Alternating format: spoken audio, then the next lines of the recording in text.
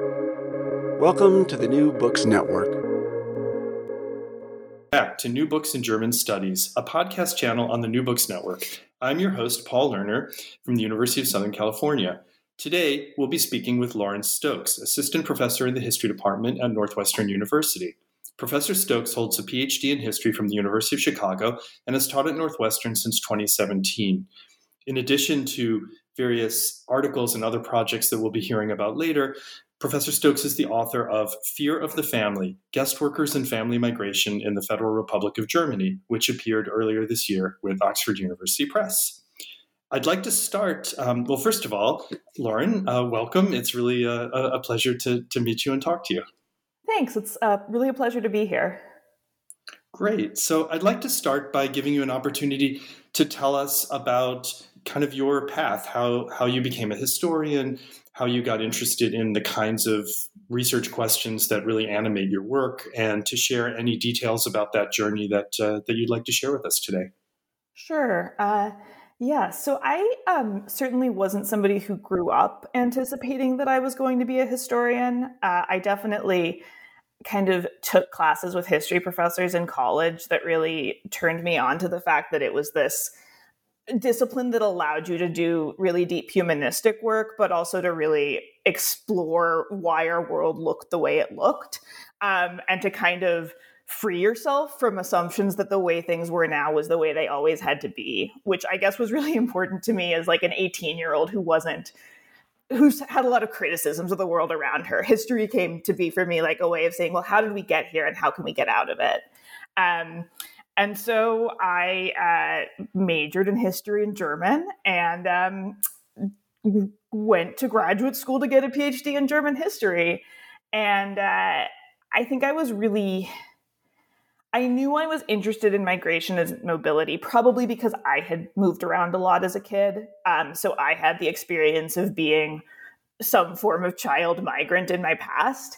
And so I think when I was reading about migration and German history, I felt like there was this really overly simplistic story about how first there was labor migration, and that was fine, we guess. But then there were families, and then it was really family migration that created problems.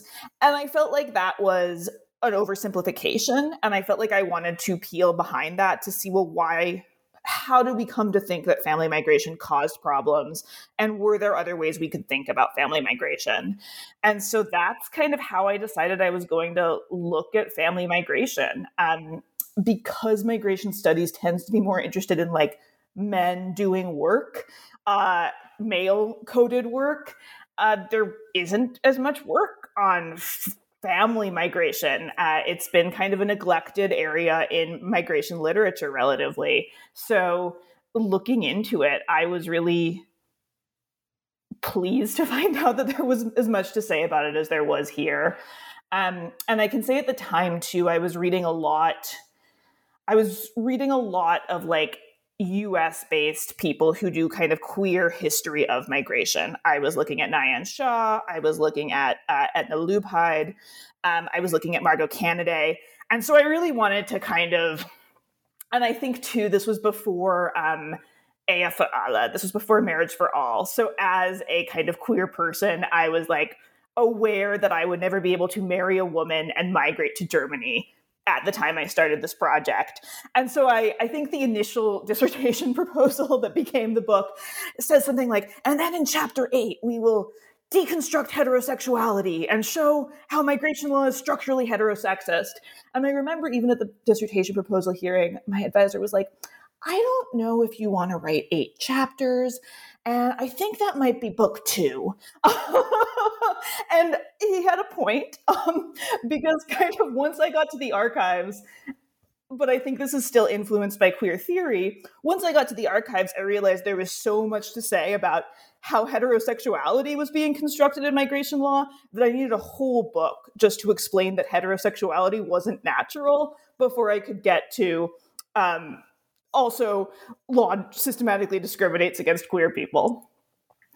That's really interesting to hear, because it sounds like not only we'll wait and talk about future projects at the end, but this is not just one monograph. It's kind of part of a much larger intellectual project, right? And political project. Perhaps. Perhaps. We'll find out. I guess we'll see.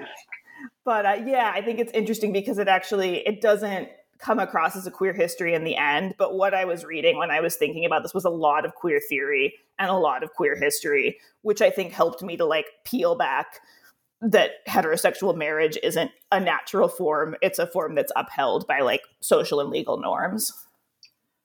That's interesting. And that actually is a great way to kind of jump into a deeper discussion of the book. Because I think one of the things that to me really made the book extraordinary is the way you kind of balance this legal administrative history with personal stories, right? And the kind of how the legal structures can only operate in terms of generalities and all these assumptions about what's normal, what families should look like, and so forth. But once you actually look at the stories of the real people who are in the system, you see that they don't fit into these frameworks, right? And so I'm wondering if you could talk a little bit about how you kind of balance the perspective of the subject positions of the people you're writing about with this kind of more macro story that you're telling.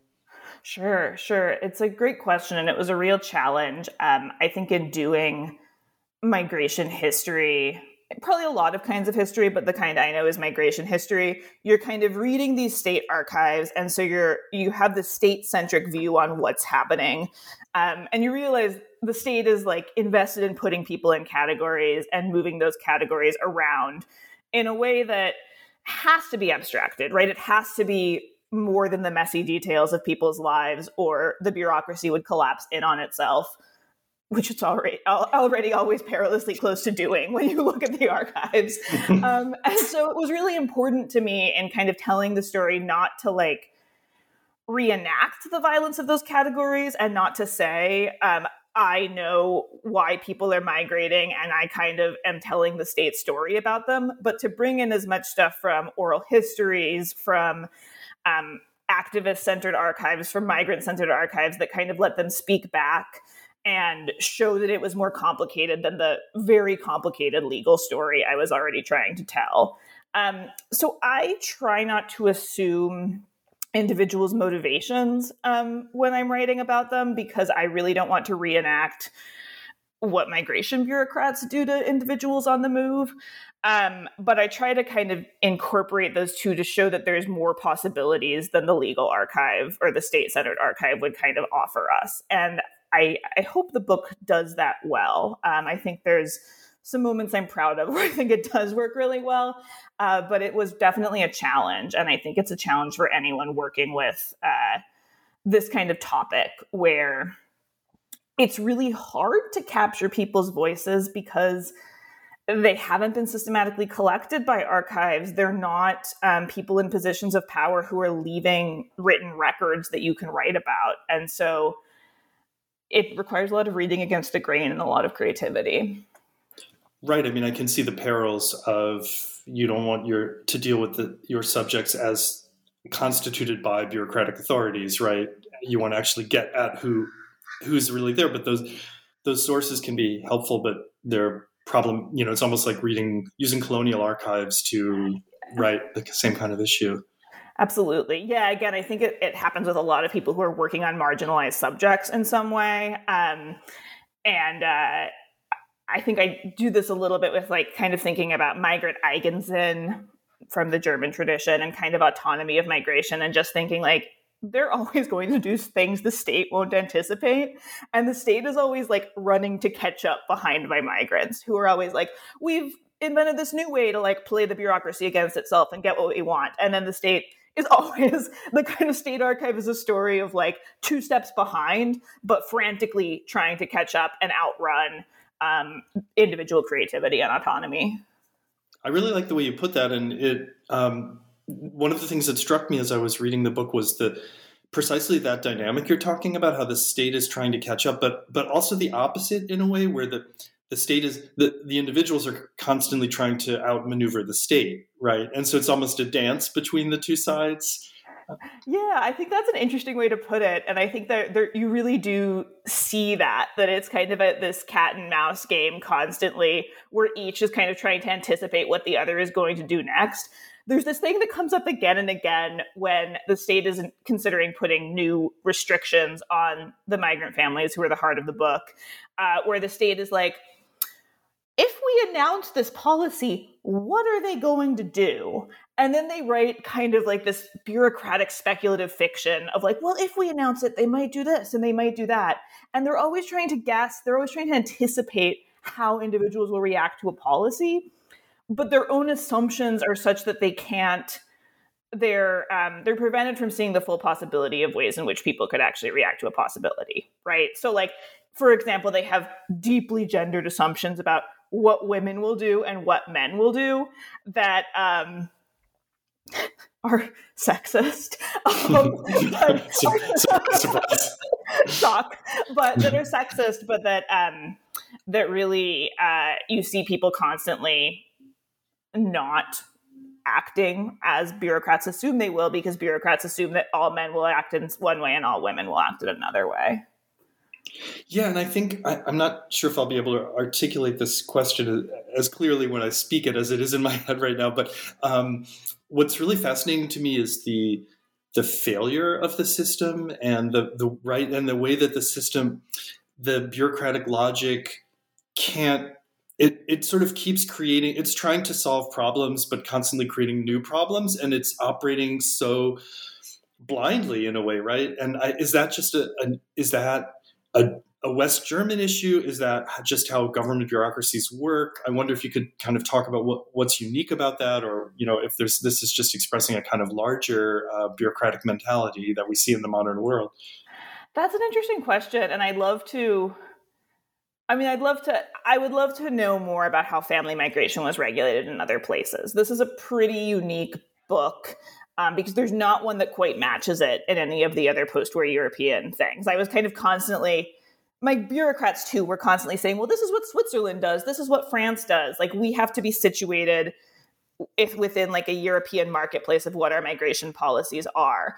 And then as a historian, I was like, well, is there a book on Swiss family migration? And there's not. So I'm constantly trying to create that own archive myself, seeing what other states did. But the question of bureaucracy is a really interesting one. And I think I don't have a great answer to it. I can say that I was really shocked in the archives sometimes by what bureaucrats didn't know. So one of the big findings of the book is that until the 1990s, they don't know how many foreign children are in the country. They don't require visas or residence permits for children under 16. So every time they're trying to guess how many foreign children are in the country, and thus how many school places do we have to set up, how many second generation people might we be dealing with in 10 years, they're always just making guesses. And I was shocked by that. I assumed that they would have had this kind of perfect statistical tabulation of how many foreign children were there every year. And going into the archives, you actually realize they were operating from completely blind information on that, and always making up the number of children they thought were in the country based on like what they thought the tiny bits of data they were able to get meant. And again, that really, I don't think I really believed it. I felt like for years I was just going back to the archives and I was like, okay, but they really know how many foreign kids are here somewhere, don't they? And years, I just kept reading documents that said, no, they don't. But they're making decisions as if they do. And they have this authority of the expert, right? Armed with, in some cases, kind of social scientific methodology or, high positions in different bureaucracies. And yet it's just really striking to me how ignorant they are about the daily realities, right? Right. And it's interesting too. This would be a great comparative project for anyone who's listening. In the 1990s, the only countries in the world that are in Germany's position of not requiring visas for kids under 16 are Germany, Switzerland, South Africa, Spain, and Andorra. Like, what is that? What is that? What is that 5 about? Like, why are those the 5 that are holdouts in terms of counting the number of children, foreign children within their borders? I would love a comparative project on that. Free idea. Okay, yeah, we're launching all kinds of dissertations and comparative studies.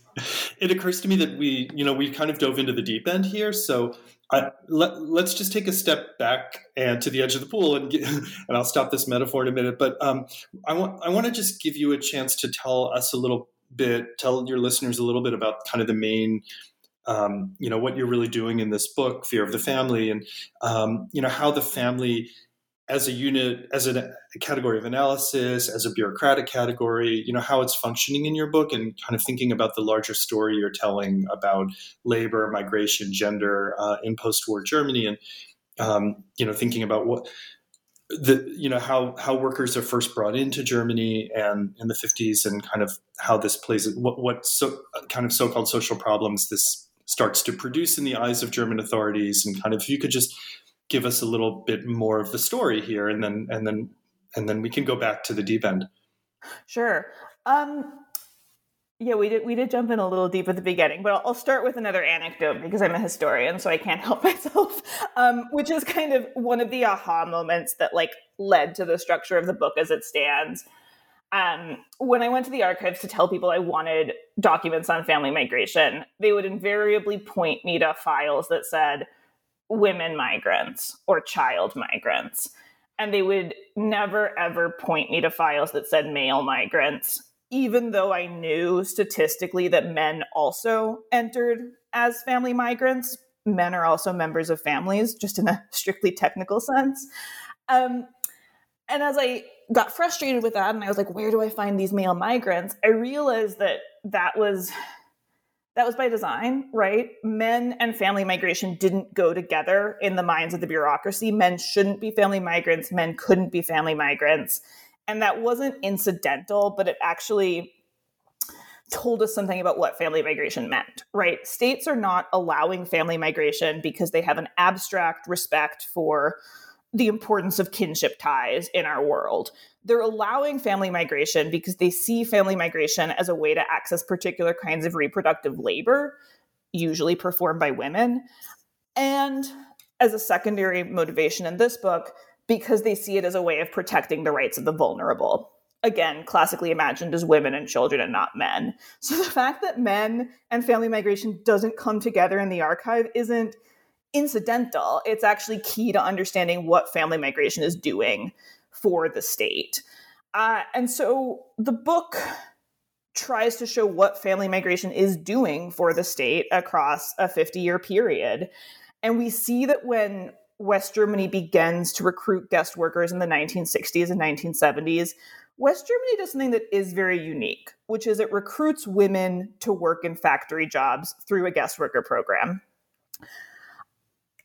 It might be one of the only states to have done this.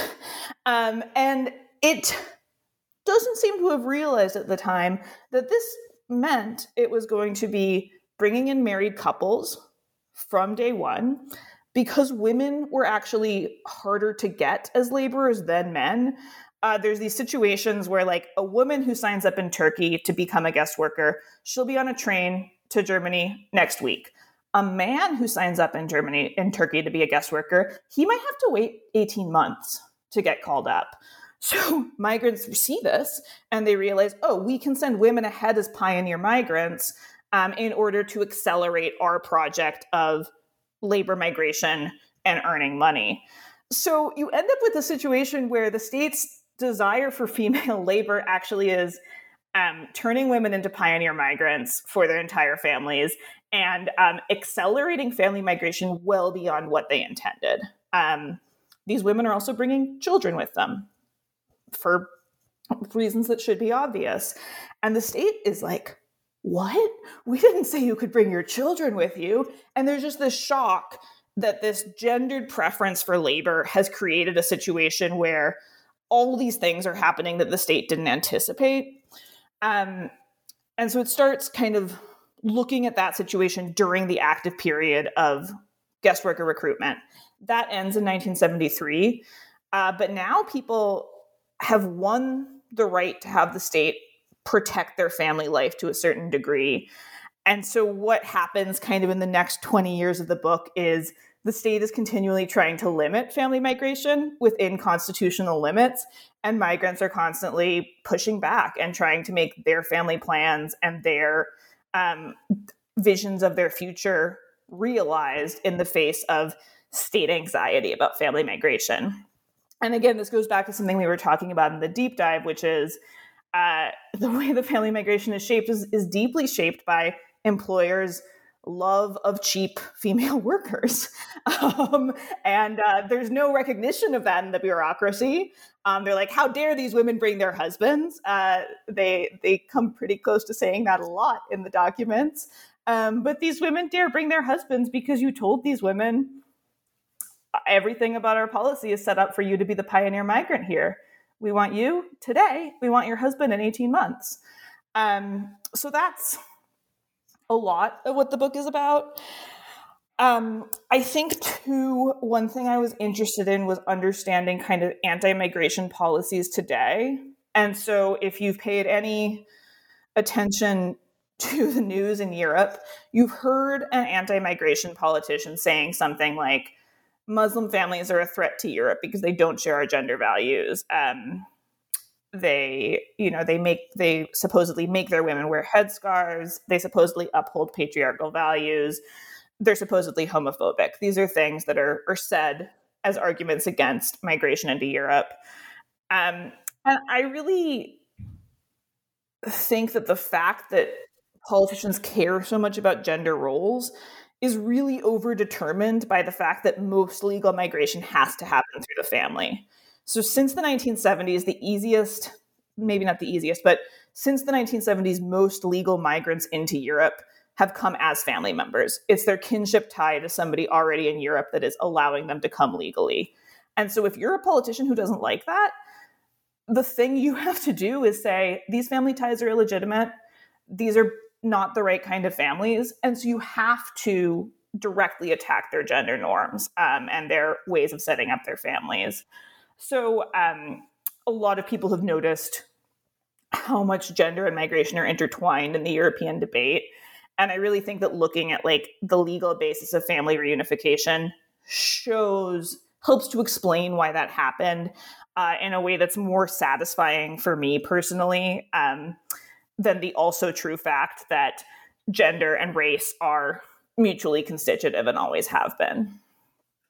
I really appreciate that answer. It's so thought-provoking, and it there's so many directions one could go in here because you talked earlier about the decision to become a historian or the impulse to study history, really being motivated by the condition the world is in and trying to understand that condition and understanding that things don't have to be the way they are, that we can kind of look for historical alternatives and so forth. And of course, when one reads this book today, it's hard not to think about, it's clear the larger historical forces that may have shaped your interest because they're so in the headlines today still, right? And so, I think you provide a really fascinating explanation of the way that gender and how gender and sexuality work in the migration debate and why I'll putting up scare quotes here, the foreign, this kind of invasion of foreigners, quote unquote, is always understood as a gender threat, right? Or threat to gender norms.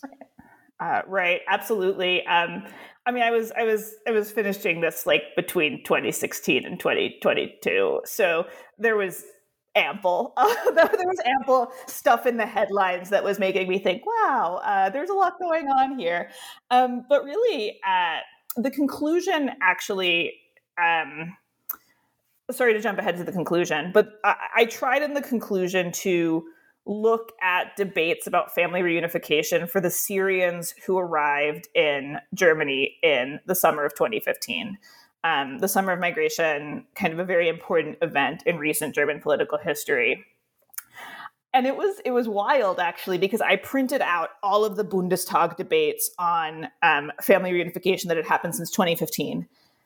Like, stack of paper 10 times the size of all the family reunification debates that had happened between 1955 and 2015. So that itself was interesting, how much public interest the Syrian migration had brought up in family issues.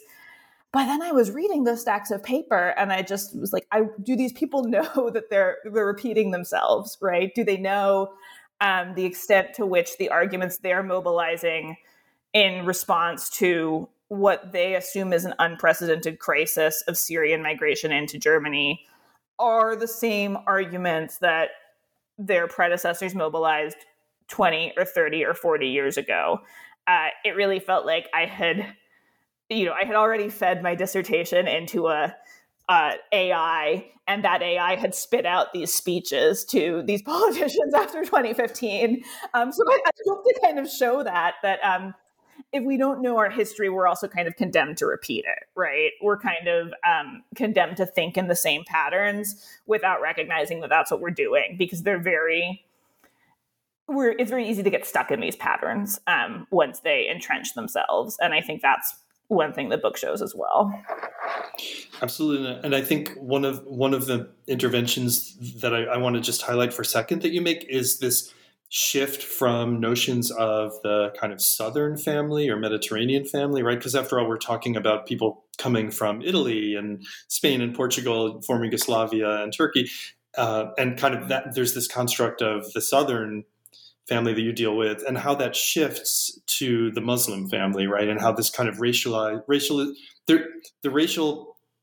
there is, if I read you correctly, already a racialized discourse about Portuguese and Spanish and Italians, but then it shifts to being also religious kind of mechanism of exclusion and othering.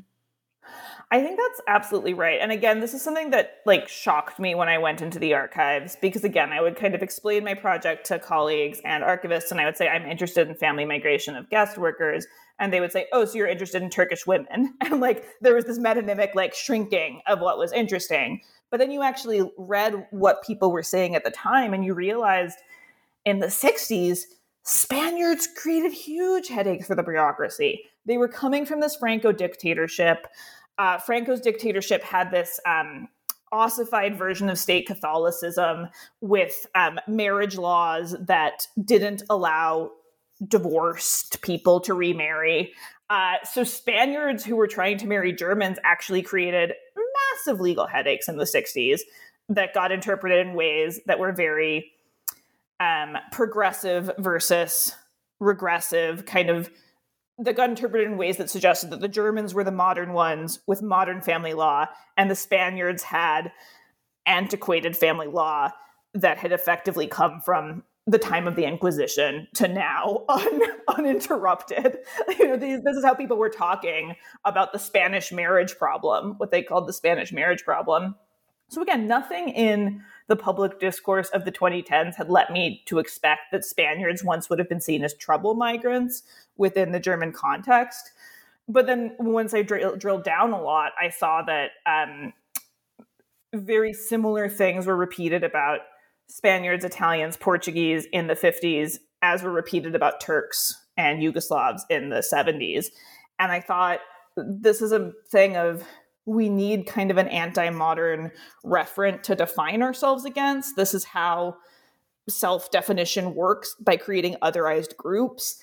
And what's happened is the group has shifted. And I think we have to think about something we don't think about as much as we should in European studies, which is how Northern Europe has always kind of defined itself against Southern Europe, because you just constantly saw ideas that Germans were on one side and then the Southerner as a homogenizing category from Lisbon to Istanbul.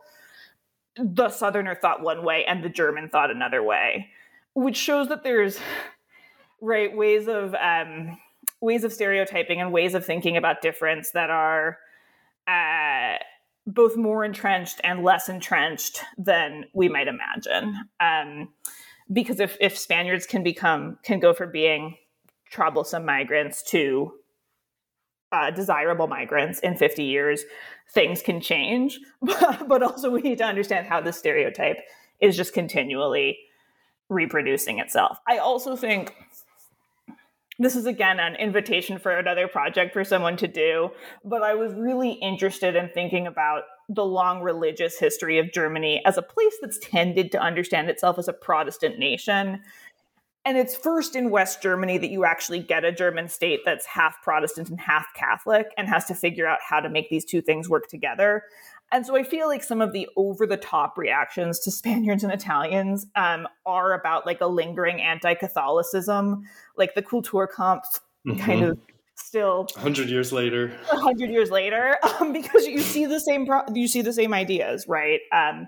Spanish women only listen to what their husbands say. They're dangerous workers for this reason. Like, thank you, Bismarck. Here we are again. So I think, too, there might be something to be said about how anti-Islamic and anti-Muslim attitudes today are not unrelated to a tradition of anti-Catholicism within Protestant thought. And that's not the kind of thing that you would think of without, reading your book, Lauren, or doing this kind of work. It sounds so counterintuitive, but I think you're really convincing me that there's this operation of othering. It's going, that's a kind of fundamental operation of the modern state here, and right, and what changes is not the fact of the othering, just kind of how that dynamic is playing out. It's funny. I think, again, it's a bit of a hypothesis. I'm inviting a grad student to write this dissertation. Please, I want to read it. But I think I was actually also able to see it because I'd written a master's thesis on Swiss discourses of othering, which are, again, surprising to me because I went into the project thinking Italian is one of the 4 official languages of Switzerland. Surely Italian guest workers coming to Switzerland isn't going to cause problems. And then finding that it caused a lot of problems because Italians were seen as non-Swiss and as these eternal others, and were otherized in ways that were about their Catholicism versus Swiss religiosity, that were about their backwardness as opposed to Swiss modernity. And so I think kind of actually doing that project on Switzerland helped me to see the same dynamics at work in Germany.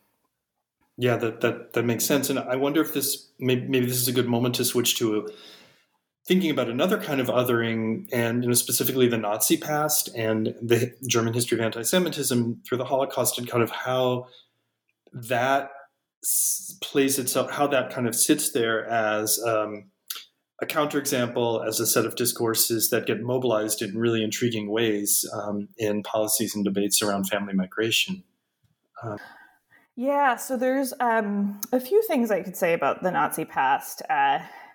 I guess a Germanist should always be able to say a few things about the Nazi past, but how it worked here. I think, again, I had kind of come into this with an understanding of the liberalization of West Germany and the kind of recognition of rights is a reaction to Nazism, right? It's a way of overcoming that past, of kind of putting that legacy behind, of implementing liberal human rights-based ideas into law and into the state in order to put that behind. And so again, when I came to the archives, I realized that some of my bureaucrats, I realized 2 things. One was that I realized that some of my bureaucrats were operating from an understanding of the Nazi past as actually telling them something about how having minorities in the state was dangerous, that there was a way to tell the story of the Third Reich as this was inevitable in a state that wasn't homogenous. And so in order to not have that happen again, we have to keep our state homogenous and not let it become diverse. And so that was really shocking to me, and not what I wanted to believe about states, and not, I thought, the only lesson you could take from the past, or even a very good lesson to take from the past. But I understood that some of my bureaucrats were kind of operating on these subterranean assumptions about diversity isn't inherently and inevitably dangerous for the modern state, and that they were taking that from their understanding of why the Third Reich had murdered its minorities. So that's one thing. The other thing I realized, and again, I never would have, I'm a big proponent of the archives because I never would have gotten this if I hadn't gone to the archives, was that these folks were getting a lot of hate mail, and they were just filing it against everything else. It was bizarre how often I would open a folder titled something like "Foreigners in this city," and there would be something about integration program for families and something about a legal change. And then there would just be 10 letters from members of the public who really wanted the state to know how much they hated immigration. And so again, and those people were not shy about using language drawn directly from Nazi ideology. And so realizing again that these bureaucrats are getting, one of their publics is the people who are writing letters with Nazi language in them. And so if that's one of their publics, and maybe they see that constituency as more their public than immigrants, you can see again how they're able to kind of justify pretty dehumanizing policies to themselves. So part of it was a really subterranean legacy of the Nazi past that I saw in the bureaucratic imagination. And part of it was, oh, yes, there are neo-Nazis still walking among us, and they are our voters. And what are we going to do about that becomes a question I think the bureaucrats are asking themselves.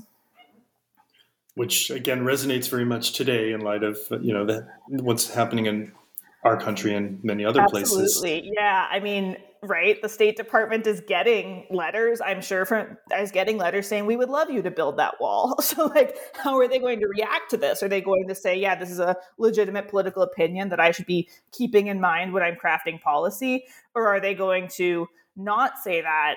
And can you ever, if that's where the far right of the discourse is, right? How do you insulate yourself against that? Right. And sorry.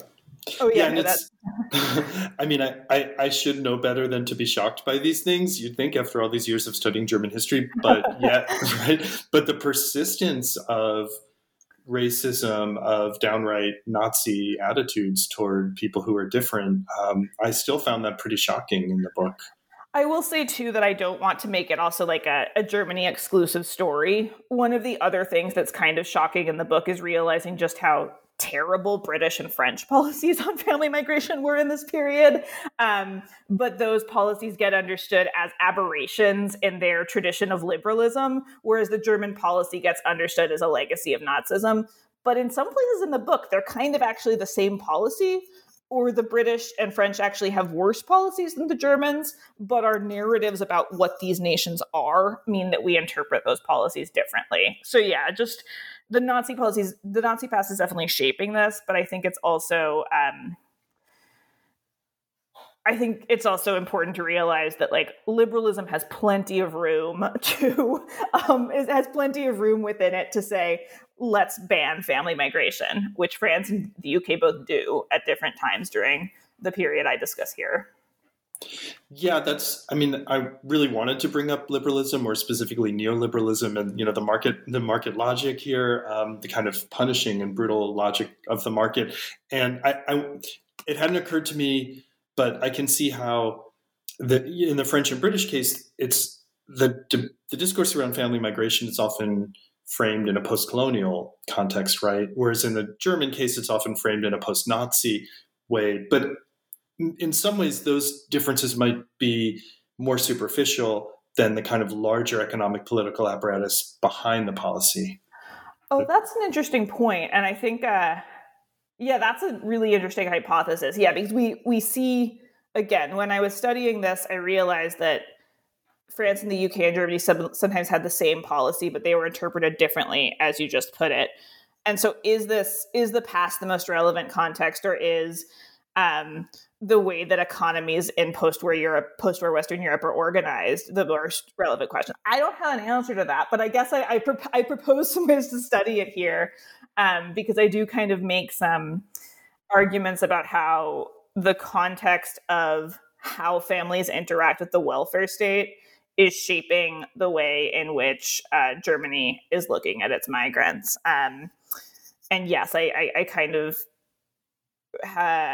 I read a lot of theory. I'm happy to talk about that more if people want to hear me talk about it. But I was reading a lot of Ulrich Beck and Elizabeth Beck-Gernsheim, who I think are great. And I think Ulrich Beck has a good take on gender because I think he took his wife seriously as an interlocutor. Thank you, Ulrich Beck. Thank you, Elizabeth Beck-Gernsheim. So I was reading a lot of those two theorists. and realizing like, oh, the Risk Society is also a story about the marketization of society. And a lot of what Beck says in the Risk Society and Beck Gernsheim says in some of her work on the family, I was seeing in the archives in ways that eventually led me to theorize this is also a story about neoliberalism. I'm glad you brought up those two, and I'm wondering if there are other theoretical or historiographic voices you would want to mention as being kind of key shapers of the project. Sure. Yeah, I don't know how obvious it is when you read the book, but I read a lot of theory, and I think historians should. So I read a lot of theory clearly, but you don't talk. You kind of bring it up in a subtle. You spoon feed it, or you don't kind of hit the reader over the head with it. I'm glad to hear that. Not everyone likes hefty doses of Foucault with their empirically based studies of legal culture. But reading Foucault helped me with this. So yeah, I mentioned earlier queer history did a lot for me, and so queer theory was a big influence. I'm thinking of folks like Fatima El-Tayeb, Jin Haridawarn, and then the kind of US-based queer historians I mentioned earlier. Foucault's a big influence on the project, especially the lectures on neoliberalism. Beck and Beck Gernsheim are big influences. And then Wendy Brown and kind of feminist theory, thinking about how do we mobilize claims about gender. I would say like Wendy Brown, Evelyn Nakano-Glenn, and kind of the whole Wages for Housework Collective and what came out of that. So yes, I read a lot of theory, and I think it helps in stepping back from what is a really messy set of individual cases that seem so particular in their details and every time, and to help see, well, what's the structure here? Like, how do we turn this into more than a story of like 10 terrible family separations that happened in the 1980s? Well, why is family separation happening again and again? Like, what's actually motivating the state's deportation? And so, yeah, those are not all, but some of the folks who kind of really influenced this and are gently spoon-fed in the footnotes. Yeah, I mean, I really do mean that as a compliment, that the theory is... There are texts where I find the theory to be a distraction or maybe unnecessary or excessive, but here it's blended, I think, very well with the analysis, or kind of the analysis is obviously theoretically informed, but it's presented kind of in a much more empirical way, at least in my reading of it. Thank you. Yeah, that's what I was going for. So I'm really glad that it worked for at least one reader. And yeah, again, once I realized that reproductive labor was a category my bureaucrats were always thinking with, but they were just calling it women's work, that opened up a lot for me once I realized that their assumptions about women were a way for them to say, hey, reproductive labor actually does make the state run. What are we going to do without it? Which is kind of the story of a couple of the chapters. Yeah, and I want to ask you this, if this question maybe will come a little roundabout, but what I want to get at is, I think, what your work, again, keeping graduate students in mind and others who are starting new projects, I think one of the things you've really contributed here is, as we've started to talk about already a bit, the kind of talking about the limitations of the archive or the need to read the archives against the grain. And I'm thinking of how, again, my familiarity with the topic was fairly superficial before I read your work, but I never really thought of the guest worker question as a gendered question because it's not presented that way in the works that I'd read about it anyway, right? And I haven't taught it that way, and of course I will in the future, thanks to you. But again, it's not a question that had ever been really linked to gender or sexuality in my mind, right? And the family, I never thought that carefully about how somebody got to be a guest worker in Germany in the first place, and what that process was, and what impact that had on their family in all kinds of ways, right? Or the gender preference of German employers. So there's that, but then there's also the way that the administrative sources are kind of also very blindsided, or not seeing the full extent of the problem, or kind of creating new problems. As we talked about a little earlier in our discussion, every attempt to solve one set of what they see as problems only creates new problems. We want families to come because we don't want, for example, we don't want Turkish men or Italian men to have relationships with German women, right? So bring their wives, and but then they're going to have children with their, right? And then we've got more non-native Germans coming into Germany, and what are we going to do with them? And do we send them, right? So, every attempt to kind of come up with an economically efficient and rational solution seems to generate what then are perceived as social problems. But to me, it's really eye-opening how, if you just read the bureaucratic sources, you're not going to see the problems. And so, you are able to read against the grain and to bring in this theoretical literature to unpack this issue in all of its complexity. So I just wondered if you could, and I'm sorry that this is such an indirect question, but talk about kind of how, when the blindfold came off your eyes, or what moments in the archive or in the pre-archival work or post-archival work where you really got where the project came together. I think there's a few. That's a great question. I think there's a few moments.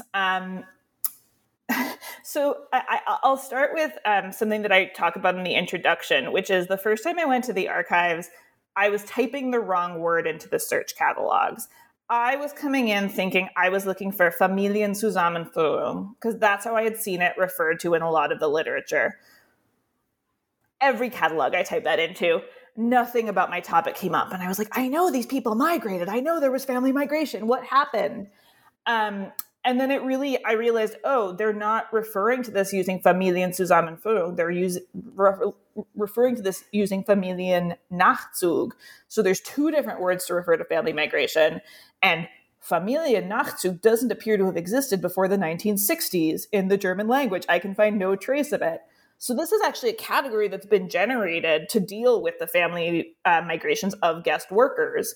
I don't have a smoking gun on that. Duden didn't leave me a memo saying, this is now the word we're going to use for this.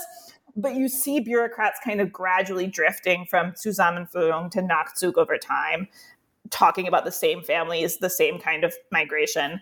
And so you're seeing there how a kind of second-class kind of family migration is being generated out of the dilemmas brought up by guest workers. And again, that was a very difficult couple of days in the archives where I was like, this project is impossible.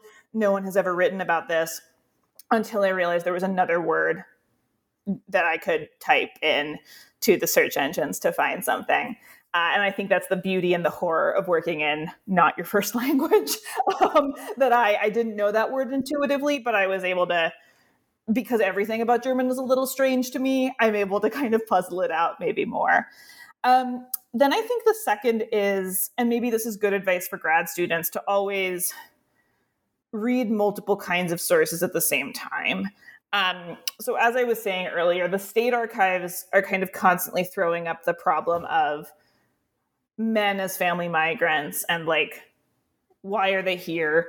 Why are they calling themselves family members? What's happening? One of the kind of most shocking examples is there's a man who wants to migrate and the court says no, to join his wife. And the court says no. And he says, but I'm going to do childcare. We have 2 young children. And the court says, men don't do childcare. What are you talking about? I think the literal quote is, it is uncommon in the Western countries that men take care of children. I read that. I think this was a 74 or 75 quote. And I was like, you think migrants are the sexist ones? I don't know whether this guy intends to do childcare or not, but you are preventing him from doing it by preventing him from entering the country. So that I was sitting with that, the fact that this guy had claimed he was going to do childcare and the court had not believed him. And then I read something by a kind of an activist writer where she talks to a woman who says, she's talking about another woman she knows, and she says, this woman was in a really bad situation because her husband was a family member. again, I was like, aren't all husbands family members? Like, isn't that kind of the definition of a husband? I've never met a husband who wasn't a family member. That's what that word means. But then thinking about that more, I was like, oh, what she means is he's a migrant family member. And so what that means at this time is he's barred from working for wages. So if you have a situation where a heterosexual couple is living in Germany and the man is the family member and can't work legally for wages, you have a situation where the person who could be pulling in higher wages is barred from doing that legally. And so you're shaping the way that this family can survive in a way that we have to take account of to understand the reality of migrant lives in this period, right? Like, the reason she said the husband is a family member as if this was a problem for this woman is because within the migration bureaucracy it was. And so hopefully that kind of answers your question. I wouldn't have gotten to that if I hadn't constantly been reading other kinds of sources alongside state sources. And it really strikes me the way this kind of the state is understanding the kind of the Turkish family as somehow pathological or other and sexist, while it's just with racism and sexism both, it's kind of perpetrating these very kinds of practices which it's at the same time critiquing in the other, and in a kind of, right, it's just so right, because you fast forward 20 years and what the politicians are saying is Turkish men are sexist. Well, the court just said men don't do childcare. Like, I think you're both, like, there's sexism on both sides here. Like, maybe we should grapple with this. So that was really interesting to me. And then I think another thing, I should say one more thing, which was the, if you know one sentence about migration, it's like the Max Frisch quote, right? Workers were called for and people came.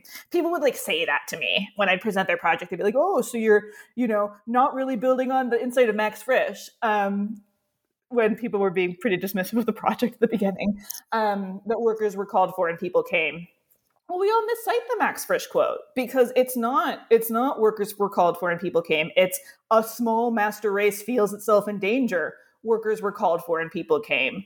So we've all collectively forgotten the first half of the quote, and so forgotten how race is playing in here, how the Nazi past is playing in here, how this is also a story about the state and its fears, and the state and its desire to maintain homogeneity. So I hope if people get one thing from this book, please quote the Max Frisch quote in its full, and kind of grapple with the fact that he had a whole sentence, and we've collectively decided that we only quote the second clause. Which ends up being such a platitude anyway, right? It's so, having read your book, and it's so unsatisfying to just leave off with that, right? Yeah, because you see, it wasn't people who came, right? It was men, it was women, it was children, it was people who were positioned in different ways based on so much more than just being people. So, and they're coming to Germany is just the beginning of when the story gets really interesting, at least as you tell it, right? That's when they grapple with having families, being, the gendering of labor. Again, just right? Grappling with, like, to go back to something you said earlier too, I don't think anyone had ever asked before, like, what happens to childcare for these people? Because again, we don't think of childcare as work, right? We just assume it happens in places we don't see. COVID has slightly brought up this realization that childcare is work and that somebody has to do it. The children won't care for themselves. I'd come to that realization when I went to the German Council of Municipalities archives, and every single city they talked to said, we have a childcare problem. We don't know who's going to care for the children of the guest workers. And again, we don't tend to think a lot about childcare when we think about what guest workers do, what the role they play in German society. But it turns out the city administrators were really concerned about childcare and realized that somebody had to do it well before COVID happened. Did they adequately compensate it, or like create policies I would agree with about that? No, but they did realize that somebody needed to do childcare, and I think we can give them credit for that. They saw the problem in the way that bureaucrats in Bonn couldn't see the problem, even if they had no real solutions to the problem. Right. Because again, the bureaucrats in Bonn don't know how many children are in the country. They don't have visas. They don't have residence permits. They can't count the children. The city administrators are talking to the city social workers who are saying, there's just kids playing on the streets. What are we going to do with this in our town, in our small town, where we see each other and where we see these problems on a human level? So again, like different levels of the bureaucracy might process it differently, right? The Bonn level might only process what's happening at the border, but then it's the city level. And here I'm also indebted to historians like Mark Spica who have shown this. It's at the city level that certain kinds of problems are going to become more obvious, right? It's not Bonn who's paying for the kindergarten. It's the man in the office in the small town where there's a big factory. Mm-hmm. Makes a lot of sense. I wonder if we could just briefly take the story up to the present, if, how with the change in citizenship laws after unification and a bit more recently, how that has affected the issue of family migration and labor. Sure.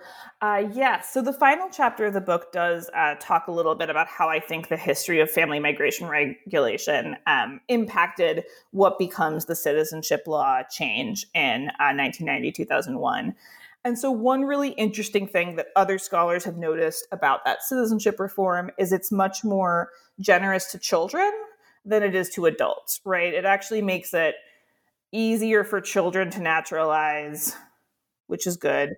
But it still is a little doubtful about full adults who have experienced their socialization outside of Germany naturalizing. And so I thought that dynamic had a lot to do with debates about parents and children as they express themselves during the decades of debate about family migration and shaped the way that came out. I know the current coalition government in Germany is kind of thinking about further changes to citizenship law, which is, remains to be seen. There's a lot that they've promised to do, and we'll see kind of what they're able to build political will for. But it's really, the issue of family never goes away, right? The issue of, because it is the issue of how do we regulate reproductive labor. It is the issue of who's going to do the child care and who's going to do the elder care, and what does it mean to raise socialized children in German values. So that issue is never going to go away. And so I'd encourage people when they kind of see stories about migration to think about family and to think about how the figure of the family is being mobilized to make you think a particular thing about the migrants who are coming. One way this is often mobilized negatively is in discussions of refugees who come to Europe across the Mediterranean. Often it's young men. And so that fact is often used to suggest, well, can they be real refugees if they're all young men? And what's happening there is we're all making assumptions about how men and women act. And so based on our assumptions about how men and women act, we're interpreting this in a particular way. So I think there's always gender at work. And I hope my book will kind of encourage people to ask how it's working in whatever the migration issue of the day is.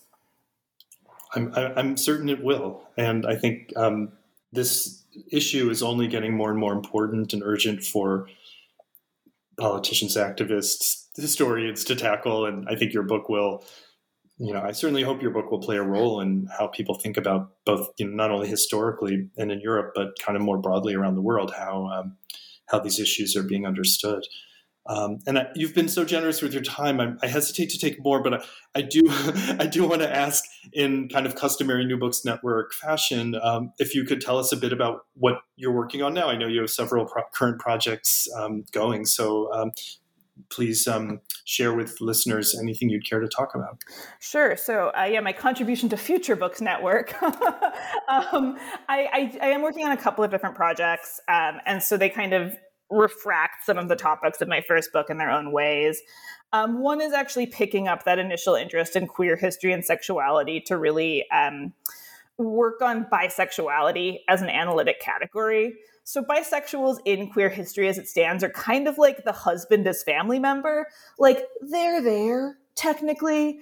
You do a control F and you'll find them, but they're always only part of the acronym. We're not actually asking, like, how bisexuality might work as an analytic category that's different from gay and lesbian as analytic categories. And so one of my projects is to work on that a little bit and kind of go back to classic moments in queer history, of which Germany has a lot, and show that actually including bisexuality in the analysis does something.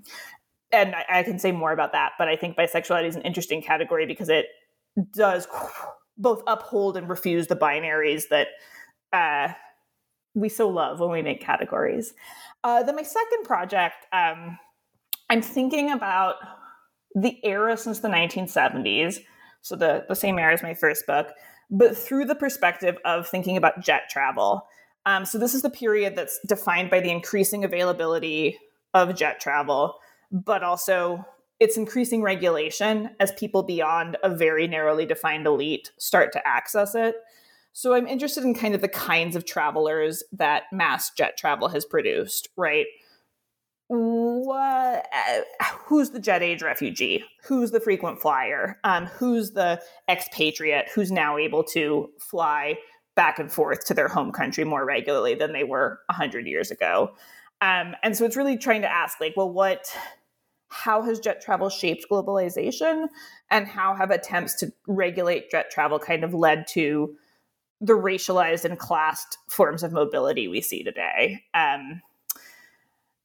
Yeah, so I could say more about that, but jet travel, bisexuality, those are two of the things I'm thinking about a lot, and I think they both kind of pick up on themes in the first book in terms of thinking about how do we think about people on the move, and what are the assumptions we're making about gender that we don't realize we're making. I think we're living in a moment of kind of a real explosion of new research and new currents around history of sexuality. Not just in Germany, but that's maybe reflecting what I read, but certainly in German history and German studies. And it's just really exciting to see how this field is developing and how you're contributing to that field. And likewise with the jet travel, I feel like the materiality of the refugee experience, or the kind of the means of getting, we too often think about just the fact of migration without the kind of looking at the terms and material conditions during the migration process. And again, it kind of comes from my archival wanderings, because, right, I'm somebody whose most of my jet travel life has been since September 11th, right? So I think of airports as like sterile places with lots of security, where nothing ever really happens. And that is, in fact, a lot of what jet travel literature seems. They're non-places, right? That's what they are in the globalization literature. But in the archives, I kept coming across really weird things happening in airports. And I was like, how is any of this possible? And so kind of peeling back how jet travel has changed over time. And then also asking, right, like, jet travel has changed our world in ways we don't fully appreciate. So what does a world actually look like after the jet, if that's what we're going to, because of our climate emergency? And how can we start to grapple with what a mobility justice and climate justice perspective might require of our current approach to long distance travel? Great. That's really, I can't think of more urgent issues to so it's really great to hear that you're doing this. I like to dive for the headlines. I just you're not shying away from the tough topics. Well, I really want to thank you for spending this time here today. It's just been so fascinating to learn, to delve deeply into this book and to learn about some of the other things you've been working on. So thank you so much for speaking with me. It's been such a pleasure. Thank you so much, Paul. It's been lovely.